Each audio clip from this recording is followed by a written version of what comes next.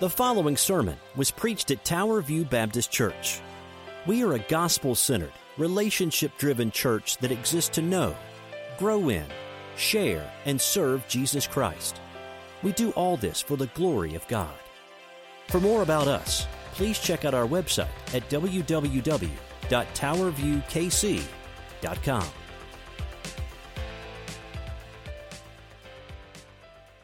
Well, hello, church. I hope you're doing well. This is Pastor Darren, and I hope you're doing well and had a great Thanksgiving weekend. This morning, if you're joining us for the first time, we are here to teach about God's Word. We're excited to enter a new season. We've been doing kind of one-off, standalone sermons for a while. We're going to keep doing those. Today's topic is refreshing truths about Jesus. We're going to be looking at John chapter 1 this morning, and he'll be teaching us some basic truths of the faith, which I pray during this time are very beneficial to you, very encouraging to you, and I pray that they point you back to the Savior Jesus Christ. So let's pray, and let me grab my Bible here, and we will start this morning about hearing the Word of God. So we'll pray, and we'll get in John chapter 1, verses 1 through 18. You know what? Actually, we will read first, and I'll be reading out of the ESV Bible. Very familiar words to many of you, but great reminders for us nonetheless. John 1, in the beginning was the Word, and the Word was God, and the Word was with God. He was in the beginning with God, and all things were made through him, and without him nothing was made. In him was life, and the life was the light of men. The light shines in darkness, and the darkness has not overcome it. There was a man sent from God, whose name was John. Verse 6, chapter 1, verse 6. He came as a witness to bear witness about the light, that all might believe through him. He was not the light, but came to bear witness about the light. The true light, which enlightens everyone, was coming into the world. He was in the world, and yet the world was made through him, yet the world did not know him. He came, verse 11, to his own, and his people did not receive him.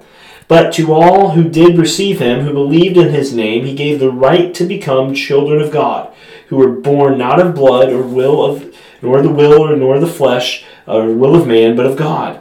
Verse 14, and the Word became flesh and dwelt among us, and we have seen his glory, the glory of the only Son from the Father, full of grace and truth. And this was he of whom I said, he who comes after me ranks before me, because he was before me. And John goes on to write, and from his fullness we have all received grace upon grace, for the law came through Moses, but grace and truth came through Jesus Christ. No one has ever seen God, the only God, who is at the Father's side. He has made him known. So if you're joining us, my name is Darren Smith. We're from Tower View Baptist Church, and we are here to honor Christ, to lift him up. And if you're visiting for the first time, thank you. If you're a regular Tower View member, thank you for joining us. But I want to pray with you. I want to get into these refreshing truths about Christ. We're just pretty much going to jump right into the text today and just go through what the Bible says about our Savior. Then we'll apply it at the end. Let's pray together. Father, thank you so much for this time. Thank you for taking care of us, Lord. Thank you for giving us all that we need in your Son, Lord. And I pray, Father, that you help us to just see you through this passage. For those who read this before, studied this before, may this be glorifying to your name. For the others, Lord, who are new to this, may they be drawn by your Spirit and humbled in their sin to know the living Savior, Jesus Christ. Father, we pray these things in Jesus' name. Amen. Well, this is one of the great chronological texts that we have in the Bible. We have one of these things in the Bible, and we know that all these texts that I'm about to read to you speak about one person, the man Jesus Christ, the God-man Jesus Christ. In Philippians 2, 6 through 11, we are told about the great humiliation of Christ, how he came down to live with us, and he didn't consider it anything to bring himself to us. He loved us that much. Colossians 1, 15 through 20 tells us that Jesus is over all creation. In fact, he's before all things. He's preeminent above all things. In Hebrews 1 to 3, it tells us that before the prophets spoke as they were carried along by the Holy Spirit, but now God has spoken once and for all through his Son, our Savior, Jesus Christ. And in John 1 through 18, which I just read, we have the incarnation, where it says Jesus tabernacled among us. He dwelt among us. And so John's prologue here, John's introduction, is the foyer to the rest of the gospel. All of its major themes are found right here in these verses. And this is laid out both rhythmically. There's some rhythm to this. It's very poetic in a sense. But even in English, it reads that way. But it's also deep in its theology and its ocean. Its basic truths can be understood even by a child. And so God became a man, is what this says. God became a man in the person of Jesus Christ, and all who receive and believe in him can become children of God. And that's the great news. That is the story that we believe, that in this truth, in this very thing, we have the truth of the gospel. And so this is what we know. So we're going to highlight about 11, maybe 12 truths from this passage that teach us about Jesus Christ. And this is that time of year where people are more enthralled, it seems, culturally about our Savior. We could preach this in July or March, whenever. The truths of the season are always going to be the same. But I want you especially to see these things. So the very first refreshing truth I want you to see in verses 1 to 2 is that the Word has always existed. It said in John 1:1, in the beginning, which makes an immediate connection back to Genesis 1:1. When time began and the universe began, the Word was already there. Verse 2 simply kind of repeats verse 1 here. It says, He, the Word, was in the beginning with God. The Greek word for word is logos or logos, and it's rich in meaning. And we must reflect on this because it speaks so much to this. The Word has always existed. And John uses this word evangelistically. He uses this as a mission point for Christians, and he uses this cross-culturally as well, you could say. You see, to the Jews, the Word of God denoted God in action, especially in creation. To the Greeks, that word was how everything existed. But the Logos, the Word, is impersonal and utterly unreachable, is what the Greeks said. But in John 1, the Word has always existed. It never, as the 4th century heretic Arius said, there was once when he was not. And that's just not true. The Word always has existed. That's the first point I want you to see. It's that your God has always existed. Our God does not answer to someone else. He does not give, as the Greek gods thought, a case to the tribunal of gods. The buck stops with him. There is one God, and the Word has always existed. That's number one. The second point, and these are quick points, guys. The second is that the Word is God. The Word is God. And as we read through this verse, keep in mind that the author, John, who's a Jew, is writing to an audience who is also Jewish. And so when he says the Word was God, it means a face-to-face, intimate relationship. You know, it said in Exodus that Moses had a face-to-face, intimate relationship, but even greater here. The Word was God is a clear and unambiguous declaration that Jesus Christ is God. Now, our Jehovah's Witnesses friends will do some gymnastics in the Greek with this phrase, the Word was God, but it's clear. It's always been taught this way. It's clear. The Word, who is the Son in verse 14, is distinct from the Father, also verse 14. Though distinct from the Father, we believe the Son is equal to the Father in deity, in being God. And whatever it is that makes God, God, the Word is all of that. That's what we know. The Word is God. And that's what we hang our hats on. The Word is God. And so the Son, Jesus Christ, is co-equal, co-eternal, co-powerful, etc. with the Father. The Word is not some God or mostly God. Jesus Christ is fully and completely God. You can read about that in John 10:30. You can read about that in John 14:9. It's all over the place. But He's God. And friends, that's why it's so important, especially around these days. You know, our Jehovah's Witnesses, friends, you might have gotten one of these, or writing out personal handwritten notes, because they can't go door knocking during COVID, so they're literally writing notes and sending them to you. They look like spam, but someone has painstakingly written out a script, putting your name and those things in there, but they will argue with you that Jesus is not God. But friend, Jesus is God. The Word has always been God. If Jesus isn't God, then your salvation is nothing. It means nothing. So the Word has existed, the Word is God, but notice thirdly here that the Word is Creator. The Word is Creator. So recall Colossians 1:16, that everything was made Him, by Him, and through Him. And if He made everything, He cannot be a creature. Note in verse 3 that it says all things, not some things, again, or most things. But to a Jew, writing this to a Jewish audience, they would have understood, immediately connecting this back to Genesis 1 and 2. To say that the Word, who is Jesus, is the Creator, is to say that the Word is God. And friends, that's what it takes. Some people will say, it takes more faith to believe in something you can't see. Well, friend, we believe in Hebrews 11, it says that we believe by faith that God created the heavens, and that's what we believe. So we are not the random gobbledygook that became something through evolution. We are created in the image of God, and it's the Word, this Jesus, who is the Creator. That's number 3. Number 4, the Word gives life. The Word gives life. This is life and light are closely connected themes. Life is used 43 times in this gospel. Light is used at least 16, 17 times, depending on your translation. But in the 4th gospel, they're usually related around salvation, how we get saved. But through here, the context would also include creation, that the Word gives life. Is Jesus the source of life? We'll ask Lazarus, John 11. Ask Mary and Martha.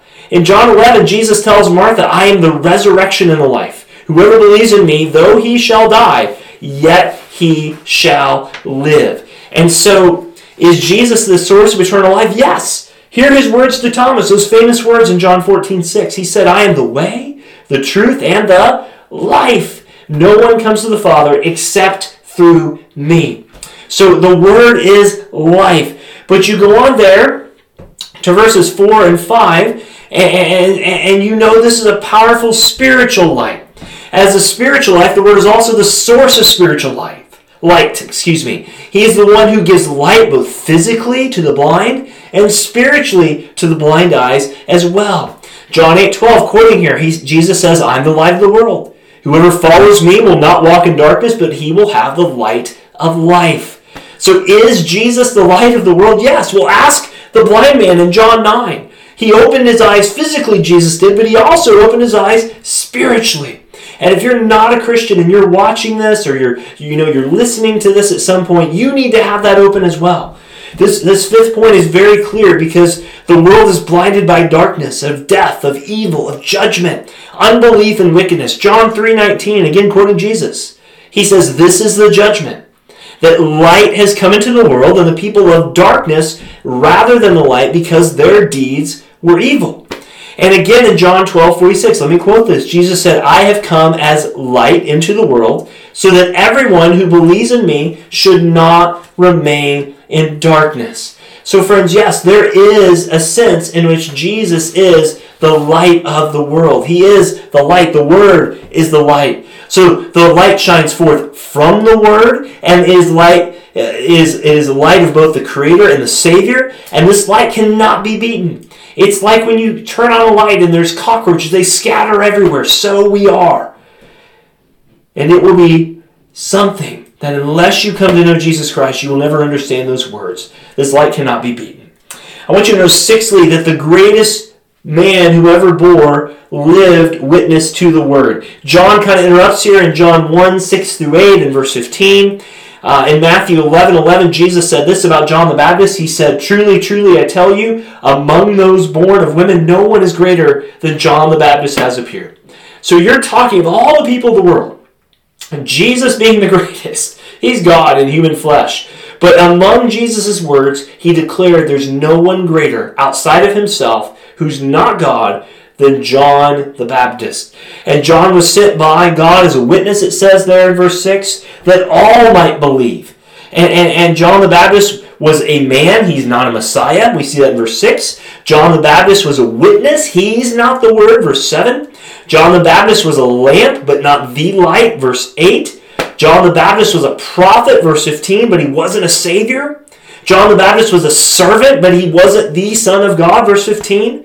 John the Baptist was important, but he was indispensable. And that's a note for us too. In John 3, John says of Jesus, he must increase and I must decrease.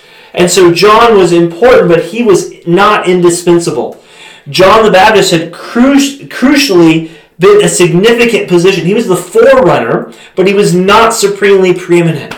Jesus was before John and greater than John.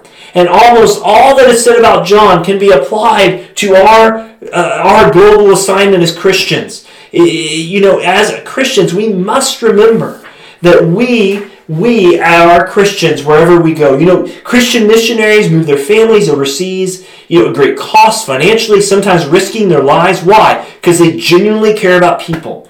And as Christians, we must exhibit the same concern for people whom we discuss and spend time with. Politics should never be done in a way that gets away from this. Our sharing of life should never be done in a way that gets away from our primary mission.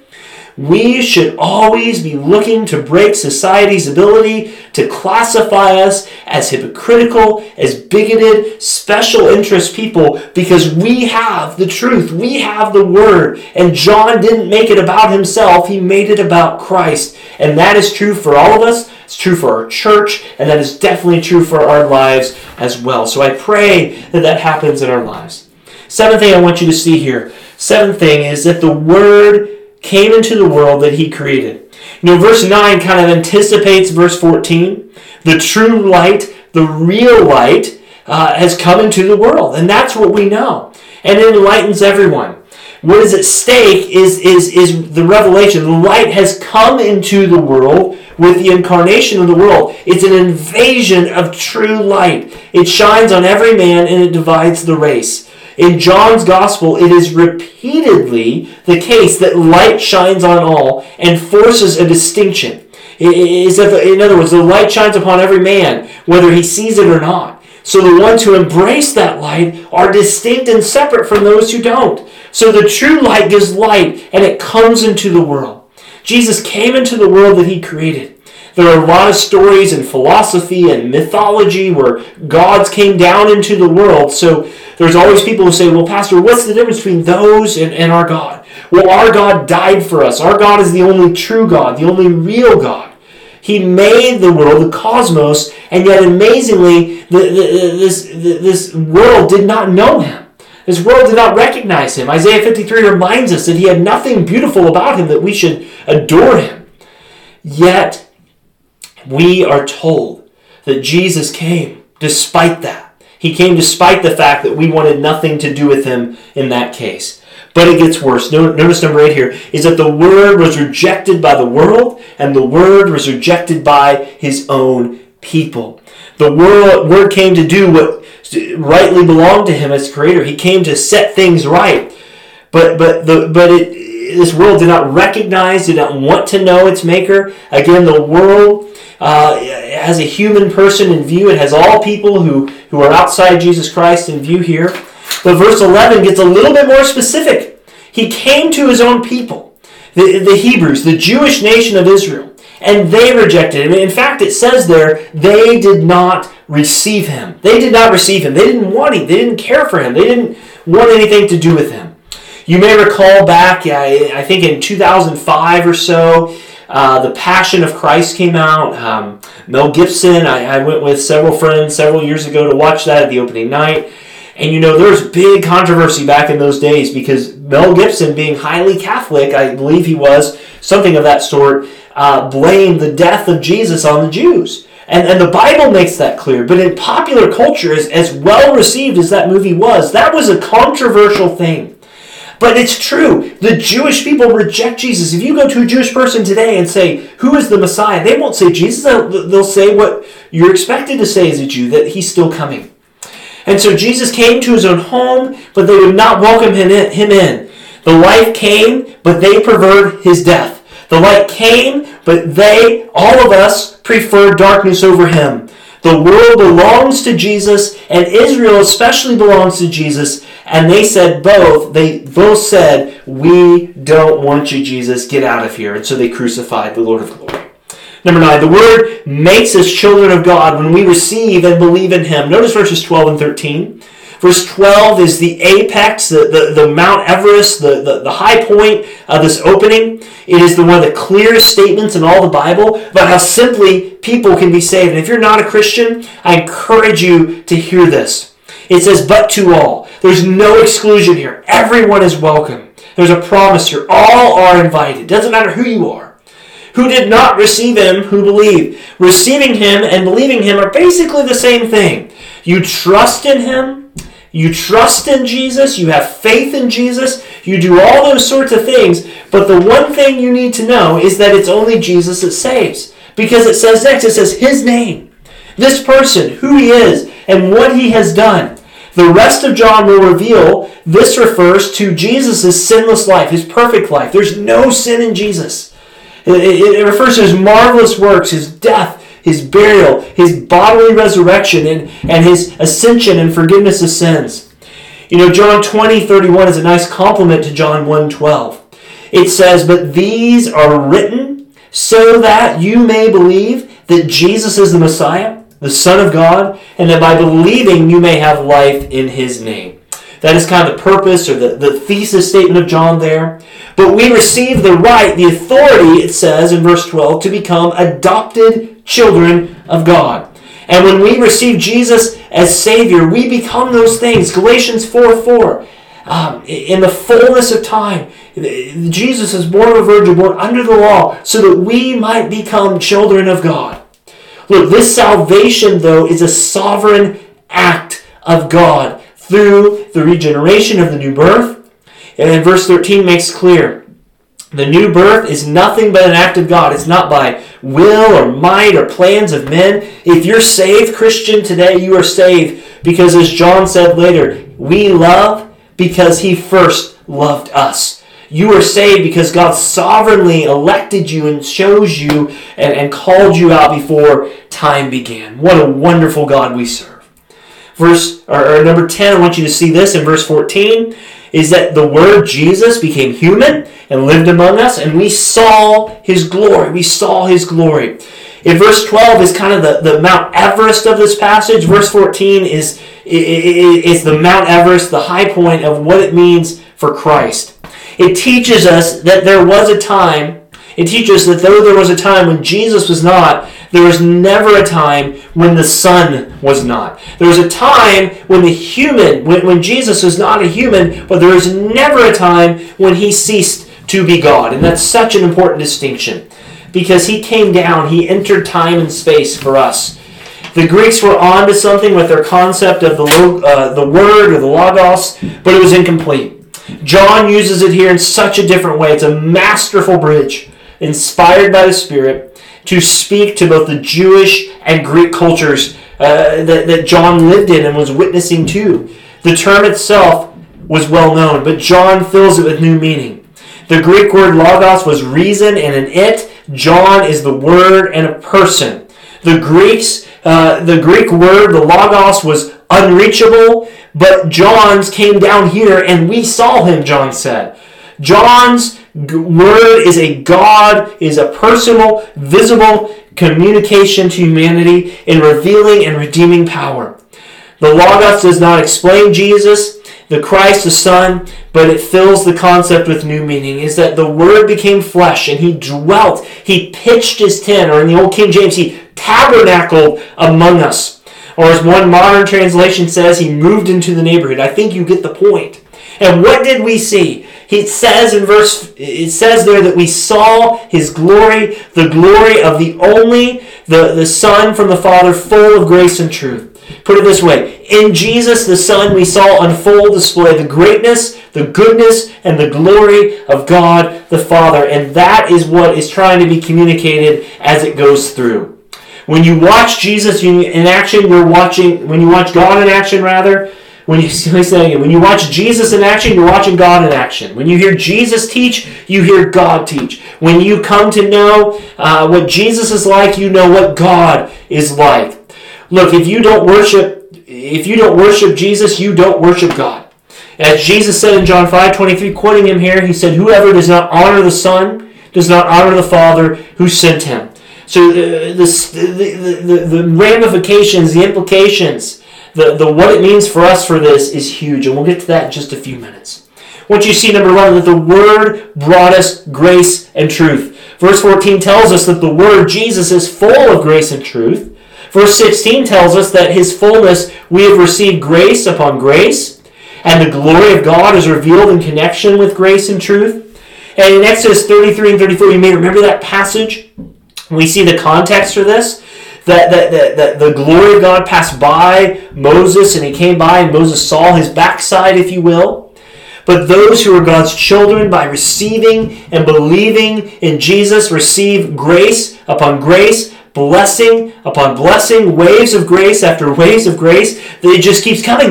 They never end. And that's the amazing thing. It never ends. God is gracious to us and is also true to himself. When his Son came, he's full of grace and truth. When Christ died, God was being true to himself because sin was being punished. And when Christ died, God was also, though, being gracious to us because Christ bore the punishment, not us. And so when you get to verse 17, we should be reading that with verse 16, or we may misinterpret it and think it wrong. The law was a gift of grace and truth, but Jesus Christ is another, even greater, a higher, a bigger step up, the greatest step up of grace and truth. Moses gave us a good gift of grace and truth, but Jesus Christ gave us another and even better gift. Moses may have mediated the best gift. He recorded the law. But John 1:18 says that Jesus is vastly superior by providing the presence himself. Moses gave us manna from heaven. Jesus himself was the true bread from heaven. Moses wrote about Christ, but Christ actually was the one who came down to give us himself. Christ was Christ. The law of Moses was the word of God, but Christ was God the Word. And this is the sort of contrast that John wants us to see. The whole point, just like the book of Hebrews, is the vast superiority of Jesus over Moses. And the focus is on the glory of God. Moses glimpsed the back of God's glory, but Jesus embodies the fullness of his glory. Look, there is an infinite difference between Moses, the creature, and Christ, the creator, between Moses, the pointer of the grace, and Christ, the performer of grace. And that's what we know. The last thing I want to share with you is this, is that the Word was interpreted for us. The Word interpreted for us the glory of the Father. No human in their fallen state, none of us could ever look upon the undiminished deity of Jesus or God and live, but John's simple and direct statement has ample biblical support in verse 18. However, with the coming of the Word, with the coming of the Son, with the coming of Jesus, a new day has dawned. Things have changed. We've seen the glory of the only Son, full of grace and truth, in the Incarnation. The Incarnation, of course, being that Jesus himself came down for us. But further, the beloved Son, who for all eternity has been closest in the most intimate relation to the Father, has broken the barrier and torn down the wall so we can see him. And that's why he says in verse 18, the only God, is a clear and direct declaration of the deity of Jesus Christ. He's distinct from the Father. He has made known the Father in whose bosom we rest. And he rests as well. And Jesus has shown us God. Jesus is the narration of God in words. He lists those 7 discourses, the I am statements, and the works, and the miracles. He's revealed the Father. But just to sum this up, simply put, if you want to see God and know God, look at Jesus. He tells us all about him. Look, as we wrap this up, I just want you to see these truths. I want you to know these truths. That light looked down and he saw darkness. And he came down anyway. Life looked down and saw death. But when he came down, he brought life. Love looked down and saw hatred. But when he came down, he brought his love. Friends, we have no greater strength right now in these times than to remind ourselves about who this God is. Some of you are at home watching this. Some of you are going to listen to this on the website. Wherever you're at, whatever you're doing, you need to remember this, is that our God reigns supreme.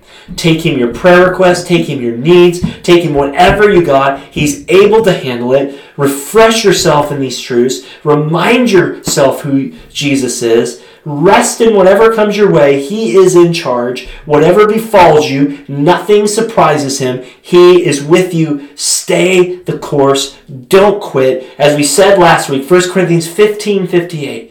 Always be abounding in the work of the Lord, for your labor is not in vain.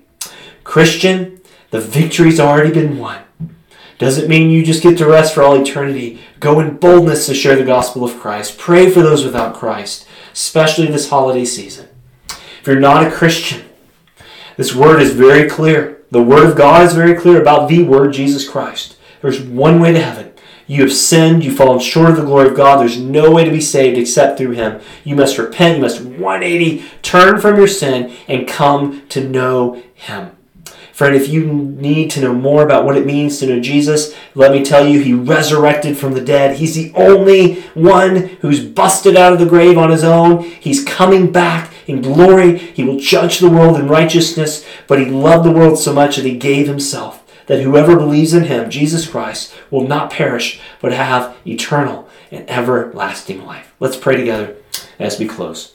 Father, thank you for our time. Thank you for this opportunity to gather. Lord, we thank you that in your Son, our Savior, Jesus Christ, we have all things for life and godliness.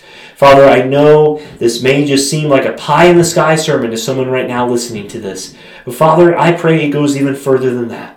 I pray they see you high and lifted up. For those watching without Christ, may you be glorified. Draw them to you. In Jesus' name I pray. Amen. Guys, thank you so much for watching. Really appreciate it. Again, my name is Darren Smith. On behalf of the staff at Tower View Baptist Church, we're grateful that you joined us. We always welcome you to our drive-in service every Sunday. You can find details at our website at towerviewkc.com. If there's any way we can pray for you or serve you, we'd love to do that. We love you all. We're praying for you all. Tower View members especially, thank you for your continued support. May God be lifted high and glorified. I'm going to sign off here now. Guys, God bless. We'll see you soon. Bye-bye.